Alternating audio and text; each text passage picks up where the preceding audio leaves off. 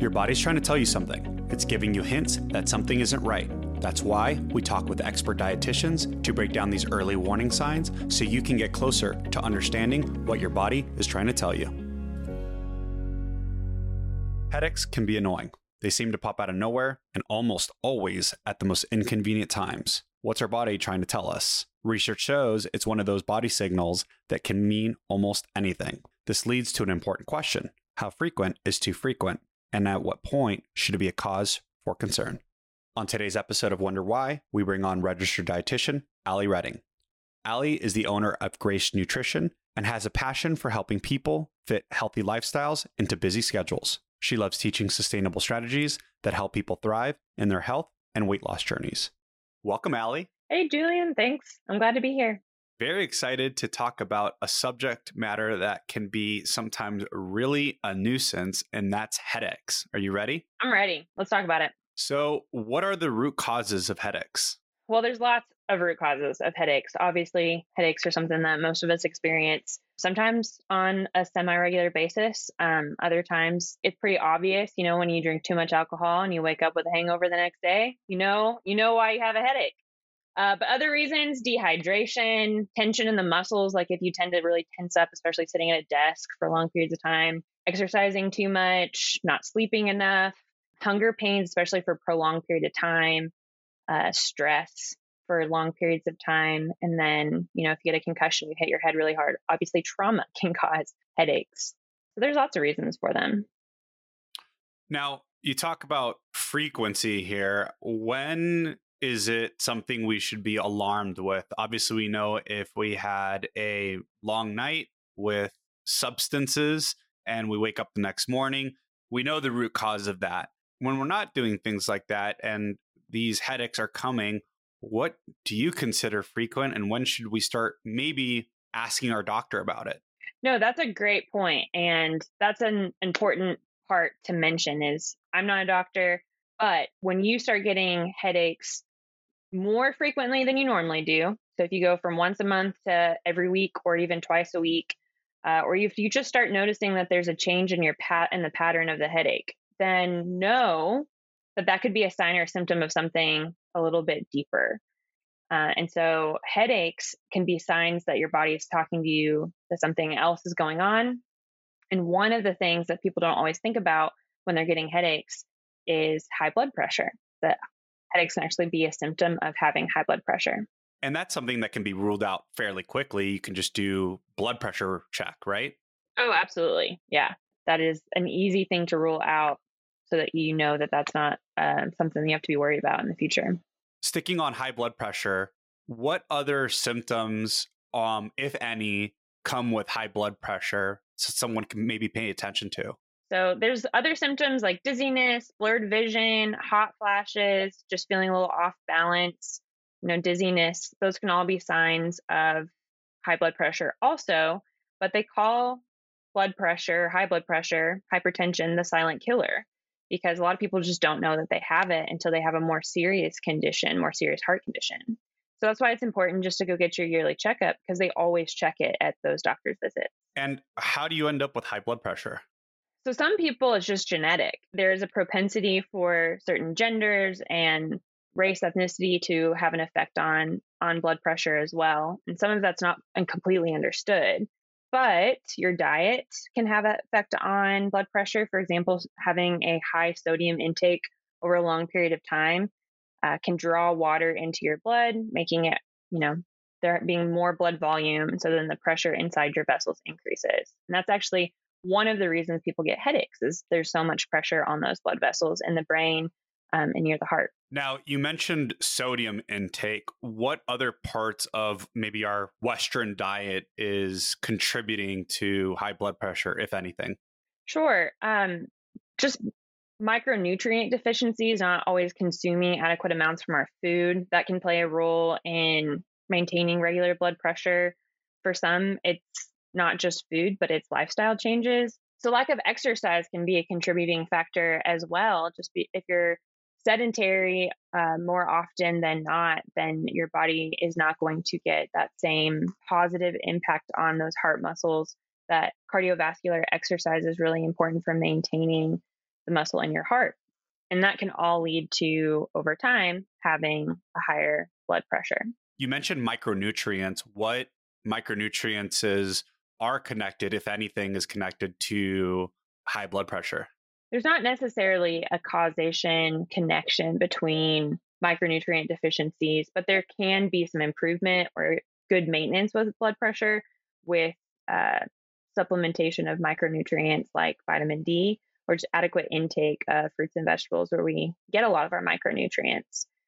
One additional nutrition factor that plays a role in blood pressure is high cholesterol, and not necessarily cholesterol intake, but higher cholesterol in our blood, whether our body is getting too much saturated fat from our food or we just have a genetic connection to having higher cholesterol. Sometimes that increases the plaque in your blood vessels. And as that plaque grows, there becomes a higher pressure on the vessels, increasing your blood pressure over time.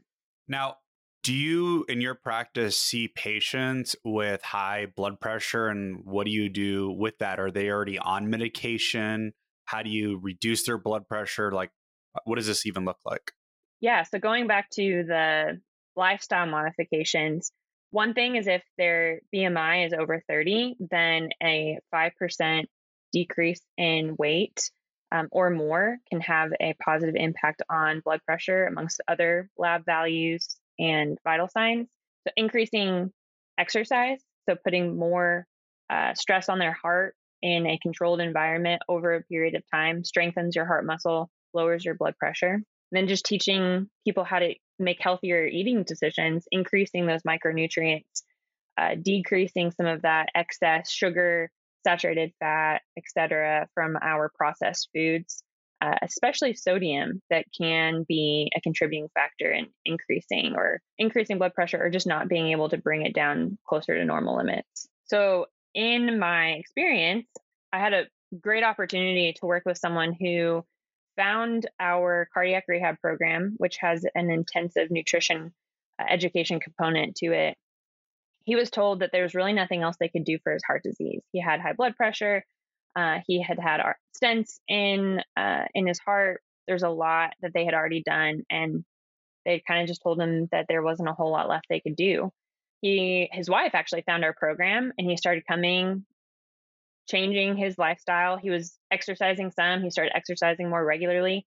He actually said he lost over 70 pounds in over a period of a year. And in that process, he was actually able to improve all of his vital signs. He had improved cholesterol levels, and one of the surgeons at our hospital was actually able to do more cardiac interventions for him.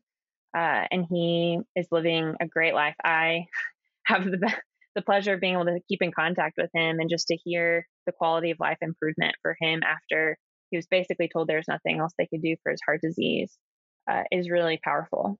There's some steps that someone needs to go through. First off, if you have headaches, this may or may not have anything to do with high blood pressure. It could be, to your point, allergies. It could be hormones. It could be stress. It could be a hangover. So it could be so many different things. But if someone gets to the step, it is high blood pressure, the doctor may start recommending medications to put you on. They don't always offer a dietitian, to my knowledge. I mean, do you see them do that every time, or do they just go straight to medication? No, that's a really good point. It depends on the physician, like always. They are more than likely going to decrease your risk for worsening disease by starting some medication or recommending medication if your blood pressure is at a point where that would be appropriate. And sometimes they recommend you seeing someone to change your diet. Sometimes they just say eat healthier and exercise, and that's all that they give you because that's what they have. That's the time that they have to give. But almost every primary care physician I've ever worked with is all for people seeking additional help from a dietitian to have more lifestyle modifications implemented, such as weight loss, eating healthy, but not just eating healthy, but eating the right quantities at the right times, being able to help with that weight loss that will also have a huge impact on their cardiovascular health. What do you tell your primary doctor to get a referral to a dietitian? I would just tell your primary care physician that you're interested in making lifestyle changes in addition to, the other interventions that they recommend.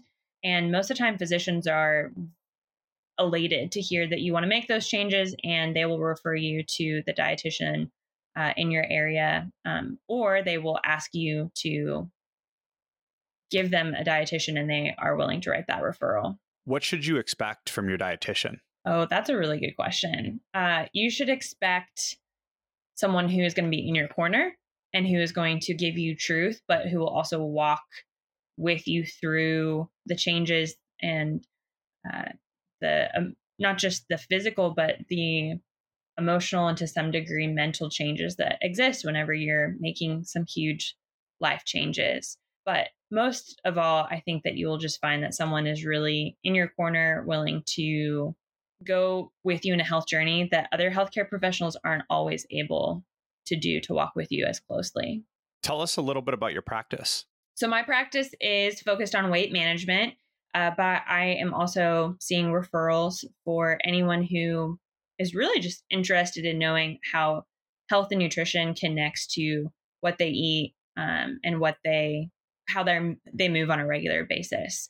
So any nutrition questions or disease-based medical nutrition therapy, I'm working with a pretty wide range of people.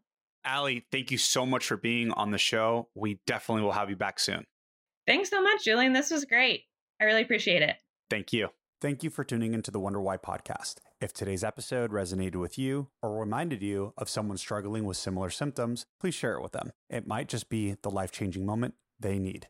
This show is brought to you by Dietitians for a Healthy America, a nonprofit dedicated to advocating for dietitians and promoting nutritional therapy to enhance health and prevent diseases for all Americans. For more information, visit our website, www.dietitianshealthieramerica.org. Until next time, stay curious and empowered in your health journey.